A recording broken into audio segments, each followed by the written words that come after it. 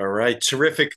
Welcome, everyone, to today's very special episode of the LeadsCon podcast. I'm Ian McCrae, and I lead editorial efforts here, including putting together the agenda and our speaking faculty for LeadsCon. But before we get to today's guest, I do want to give everyone a quick reminder. We're just 1 month out from LeadsCon. It's that point in the calendar. The industry's biggest event is right around the corner, where it's shaping up to be our biggest year yet.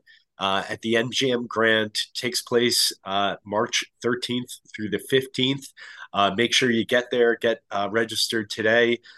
Book your flights. The hotels are booking up quick. I know the MGM Grand, our room block is already sold out, but there's still time to register. So make sure that you don't miss out. But as I said today, we're thrilled to be joined by one of the many industry experts who you'll get to hear from next month, and a true survivor in more ways than one. Dan Suski is the Chief Marketing Technology Officer at TurboDebt, which is a debt relief, consolidation, and consulting services firm. He's also a survivor of a harrowing marlin fishing expedition that went awry off the coast of Saint Lucia in the Caribbean. But first, Dan, thank you so much for joining us today. Great. Yeah. Thank you for having me. I wanted to start here because it's an interesting time. It's great having somebody from your industry on board, and we're really excited to hear what you have to say in Vegas next month. It's a very interesting time for economic indicators as a whole. So leaders of some of the larger U.S. financial institutions are saying that now there's a potential they could envision a soft landing for the U.S. economy, and that's great. And we're seeing inflation cooling. Also, good news. But the U.S. credit card borrowing rates have never been higher. As debt limits per family are being pushed to new balances. Those balances are rising, and so are, of course, delinquencies. So, Dan, if you could give us a little bit of color and talk about this moment in time for the debt relief and consulting market right now. Yeah, for sure. So, a soft landing would be great. I think we're all kind of hoping for that versus any, deeper recession. But I think, in our industry in particular, we're focused primarily on unsecured debt and credit card debt specifically.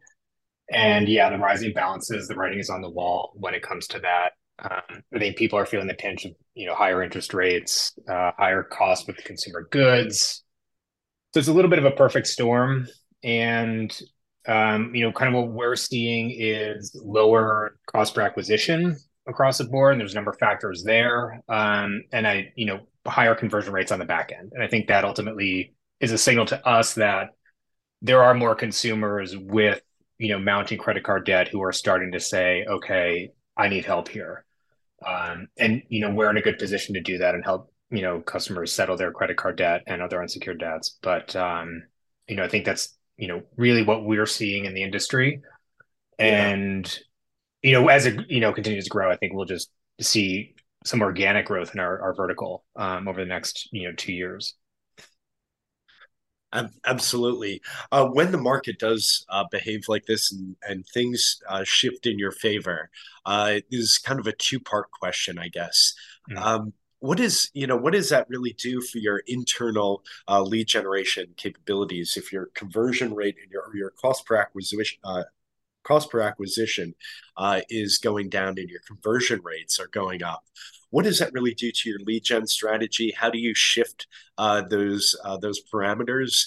And then I guess my second question is, with the conditions so favorable, do you see a flood of new competitors in the market trying to take advantage of this moment in time? Yeah, I do. I'll tackle that second part first. I think this is a vertical that's interesting because I went to two conferences specifically for the debt vertical in the fall and CDRI and AFCC. And what was really fascinating to me, as those are my first for the industry that I had been to, was to see so many small young companies and entrepreneurs in the space who are getting in. They see an opportunity. And, they're looking to companies like us who have kind of paved the way for, I don't want to call it like a non-traditional approach, but we do things differently from, our competitors in the space, the big, the NDRs, the freedoms, et cetera. And yeah, so I do see a lot happening there. I see some smart people doing stuff with SEO and earned media, which is really cool. So, the vertical is getting attention, and people are seeing the opportunity. And I think, maybe we're getting some people from the personal loan space that was, maybe took a little bit of a dip. And they're coming over to the debt vertical. They're kind of closely related. And then for that first part, what do we do differently? It's short answer is, really, I wouldn't say anything necessarily. We're always focused on optimization. And so for us, when we see things like, lower CPA or higher conversion rate, that just means that we're doing more with less and we get to spend more money. Yeah. And so for us, that just means more volume. And then we hire, a new class of sales agents and so on and so forth. And that's just kind of, we just sort of roll with that, I guess. Nothing comes to mind that we're doing, you know, specifically regarding, lower CPA or higher conversion rate. They're just things we love to see. But we never stop optimizing and trying to do better and better for any of those KPIs for sure. Absolutely. So just that general kind of scaling up that comes with the cycle, but strategy and optimization remains the that focus. That's great. Yeah. At this year's LeadsCon program, you're going to be speaking a little bit about on the panel discussion as part of that panel discussion around how to best get an accurate assessment of your lead gen capabilities. So from where you sit, what do you think TurboDebt does very well in terms of lead generation? Yeah, I think one thing that we do really, really well, um, and actually is something that I think, if we went into other verticals, we would see the same thing, is we're very good at converting low intent traffic into high converting leads Okay. through various internal tools and optimizations with our funnel and our media mix and our approach to buying media. And now kind of, earned media is a big push for us internally. Yeah. Okay. Um, and I think that that's, one thing, that's part and parcel with what I think, an approach that we take that's just a little bit different, like I, alluded to earlier, when compared to some of our larger competitors. And, in a way, we seek a little bit of blue ocean when it comes to, buying media. We think a little bit outside the box and, hey, can we get a different type of lead from a different media source? And what can we do with that? And so we continually test new ideas and new media sources. We don't have a specific budget earmarked, but I think that kind of experimental approach is definitely a strong suit of ours. And Yeah. then, kind of driving that is just our team Yeah. and how we work and our experience in the performance marketing space. We just, we know what it means to drive traffic, to monetize downsells and et cetera. And we're just, quick and nimble when it comes to all that. Excellent. What in terms of specific, can you elaborate on some of those any of those tools that you might use to help convert those lower intent traffic that you get? It's a that's our Or secret sauce at the okay, end all of the right, day. yeah, we'll stop there. We'll stop there. Yeah, but I just yeah, I don't want to necessarily elaborate on those. No, that's fine. Yeah, Cool. uh, I think some of the testing and to create a sandbox, particularly in a moment of strength for the market right now, is a very smart idea. Having that kind of innovative sandbox, allowing you to kind of play and figure out what's working and pull those levers. That's terrific. That's great that you guys have that opportunity. Now, looking at opportunities in terms of growth, where do you think those lie ahead for TurboDebt as you're looking toward the current market conditions? It's always very tough anticipating anything, particularly in this market. But what do you see for the rest of 2023 and then looking ahead for 2024? What are the opportunities and where might your priorities be, those that you might be able to talk to? Got it. Yeah, I think one of the biggest ones that's a push for us right now internally in a project that I'm working on with a coworker is first party data management and monetization. Yeah. And I think this is a thing that is easy to take for granted. And I see some companies do it really, really well. And I see some companies that you would think would do it really well, and they're just not. And ultimately for us, what that means is when we're smart with our data, we get to do, more with less. We talked about earlier, just, the market conditions for our vertical are such that we get to do that just organically. But we know it's cyclical. Hmm. And I see, really getting ahead of the data thing and really managing that as a big opportunity for us. Just like small example, all media sources and all leads are not created equal.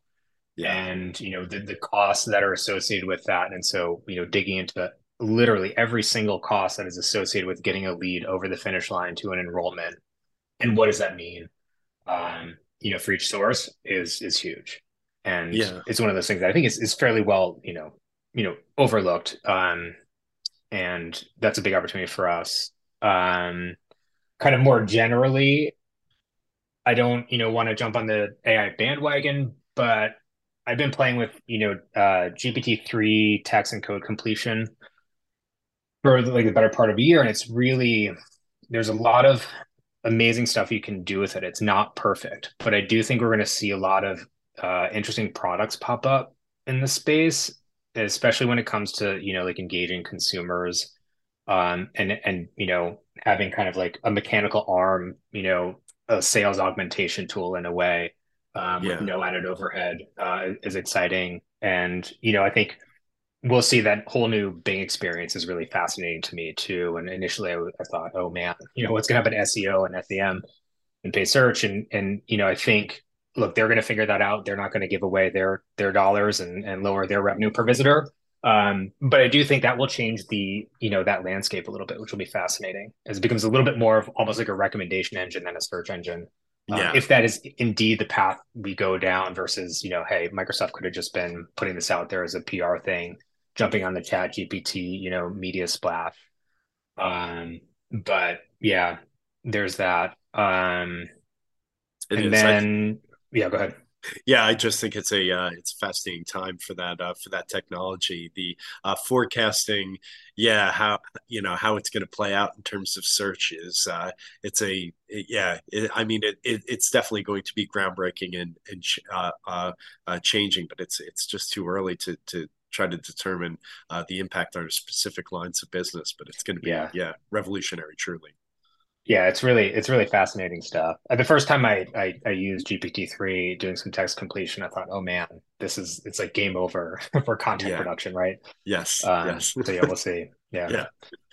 It'll be very interesting to watch. But if you don't mind, I just want to quickly shift gears. As I mentioned in today's intro, you and your sister Katie are survivors of a 2013 marlin fishing expedition that certainly didn't go to plan. You were on what was supposed to be an all-day fishing trip out of St. Lucia, but 4 hours into the journey, the vessel experienced engine failure and started to take on water. But with incredible determination and fortitude, you and your sister swam 14 hours to safety. Now, I know that is a very different experience than what you face in your professional life. But can you talk to any kind of long lasting lessons, or even just kind of how it may have built up some of your moral fabric, or your really fortitude, uh, in terms of both your personal and professional life, that experience? Yeah, I think there's a lot, of course, but there are a couple major ones that I really see playing a part in both personal and professional. The first one is don't give up. That is, that's an obvious one, right? Almost cliche, but I think what happens a lot and I'm guilty of this too in my work life as well as, as an entrepreneur, for most of my career, it's easy to go down a path and start working on a product and get to a certain point and just throw your hands up and say, hey, I feel like I'm banging my head against a wall and I'm just not getting the results I want. And I think there's a lot. It's easy to fall victim to that and to not continue. And it's when you push past those points where you think you can't anymore, or you're not getting what you want, or what what's desired, and it's when you push past those that you actually get to the result that you need, that you're looking for. And it could mean that it is a success, and it could mean that it's not a success, right? Failure is part of being an entrepreneur and being in business, and how do you learn from that? But it's don't give up until you get there, until you're really truly satisfied. And that's a one thing that I think has stuck with me over the years. um Another is just mindfulness in general. I feel like every month I say I'm going to start meditating, and it never really seems to take. But for me, endurance athletics are my meditation period. And after St. Lucia, coming back from that experience and being, like, we landed in New York City, and or actually we landed initially in Miami, just being thrust back into, from this, quiet part of a Caribbean island after an experience like that, to being in a big city, loud airport. I found that for, several months, if not, a year plus after that, mindfulness just came naturally of everything that I was doing on a daily basis. Simply just enjoying a meal or a coffee in a way that is so easy to take for granted, when you're rushing to get out the door and do something in the morning. And, that spills over for me into my professional life, and that on a fairly regular basis, and try and do this weekly, right? Take a step back. And, what am I working on? Like the who, what, where, why, when and how of what it is. And I think that has, brought on a bit of a shift over the past several years from, focused on maybe more like quantitative outcomes to more qualitative. Hmm. Not what's our exit goal or what's our revenue goal. Of course, we have those, but who's on the team, what's our team, how are we learning, how are we growing individually, collectively, while we're crushing traffic and smashing our goals, right? Yes. Um, Yes. and so that's a big one. And then, I guess to that end, like, one last thing, and sometimes I'll say this feels like 1 + 1 = 4. And that just comes down to teamwork. And for the first, I don't know how many years, but better part of a decade, I was a solo entrepreneur and business owner, running a lead gen business, and just, came to learn how to rely on myself, and got not stuck in a rut in that regard, but was just very comfortable with that. Yeah. And then, I don't believe that I would have made it out of the water without my sister. And teamwork, Yeah. that we had, it's different because we're family, different from professional relationships, but Yeah. that just made it crystal clear that, teamwork adds a multiplier, and working well together adds a multiplier. So that's a You're big one. absolutely. You say, and I know your sister from reading about it, that your sister was critical, and both of you were critical. It was that team. You needed one another to survive that journey. Uh, what are some of the admirable qualities that your sister had that kind of stick to itness, I guess? How do you think that skill, can you talk a little bit to the importance of having a partner with you in business, whether it's one of somebody on your team, or somebody else from within TurboDebt? Are there qualities of that kind of partnership that you look for, that can make kind of pushing through, and having that perseverance, um, uh, uh, kind of optimized? Yeah, I think, trust is paramount. Yeah. Um, and if you can't start from a place of trust, I think it's challenging in the business world to to actually build something together. You will not. There's no chance you'll be as successful as you would be if you were working with somebody who you do trust implicitly. And of course, as family, as my sister, I did that, and do trust her. Always possible you could have a family member that you don't trust, right? Yeah. Yeah. But that's there, and I think that's key. And then, I guess another one is just kind of flexibility. Not sure. I'm trying to figure out a better way to describe this, but just the ability, or let's call it adaptability, maybe. Yes. Yeah, the ability to take, what's coming at you and, you hit a roadblock and okay, you can throw up your hands and be done, or, to my earlier point, you figure out a solution. Yeah. And, that problem solving approach to whatever problem you're tackling in the moment is also critical. And so I certainly look for that in people that I work with, not, oh man, Facebook really took a hit this weekend because Super Bowl and we've got, Valentine's Day. But okay, so what's our solution? Yes. And Yeah. just immediately going to that space versus focusing on, well, our numbers are a little bit down, volume's off, costs are a little high. Let's blame the sales team, none of that stuff.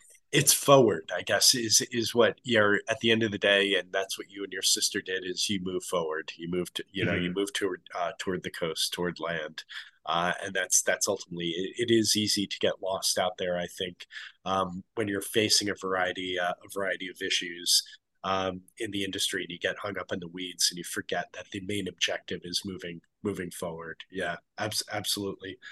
Yeah, and This. Oh, sorry. Go okay. ahead. No, I please. was gonna just piggyback on that. The end goal. I think there needs to be alignment there as well. Yeah. If you're not on the same page in terms of what's our goal, then you're not going to get there. Yeah, absolutely. Well, we're looking forward to this year's program in Vegas. It's right around the corner.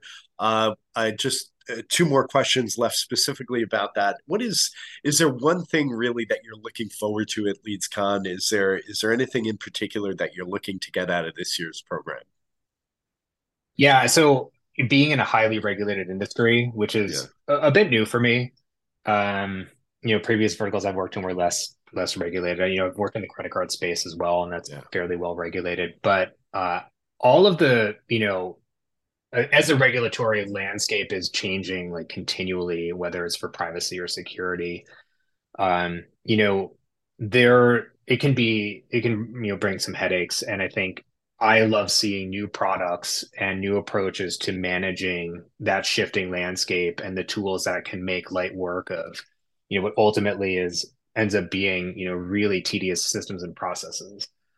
yeah. So I'm looking forward to, continuing to meet more companies and see what we can kind of, leverage and, new partnerships and, if it's software or SaaS product, getting that on board to help us out. And then just as always, new faces, old faces, LeadsCon. I've been going to LeadsCon off and on for I don't know how many years at this point. Yeah. And it's always a great show, quality people. And so it's the one I look forward to most, even though I hit some of the others. So Excellent. Well, no, we love hearing that, and I promise we didn't to our viewers. We didn't coach Stan on that response. I do want to ask. With that said, I know now the people know you're going to be looking for compliance solutions. Where are they going to find you? We have our Havana Nights pool party on Monday late afternoon. Everyone has to come out early and check that out. Kick things off properly with us. But where will the attendees and those compliance solutions folks, where are they going to find you at the pool party, Dan? Are you going to be hanging out in the cigar lounge, busting your moves on the salsa moves on the dance floor, or are you going to be trying to close the deal by the hot tub? closing deal by the hot tub for sure. All right, there you go. Well, thank you once more, Dan. I want to express our gratitude for taking the time to join us today. We really can't wait to hear more from you and all of our speakers joining us next month. Once again, tickets are on sale now. Do not wait to register. So we've had a record number of early registrations, including a lot this week. So we're really excited about this year's program. Until the next episode of the LeadsCon podcast, this is Ian McCrae. Enjoy your day.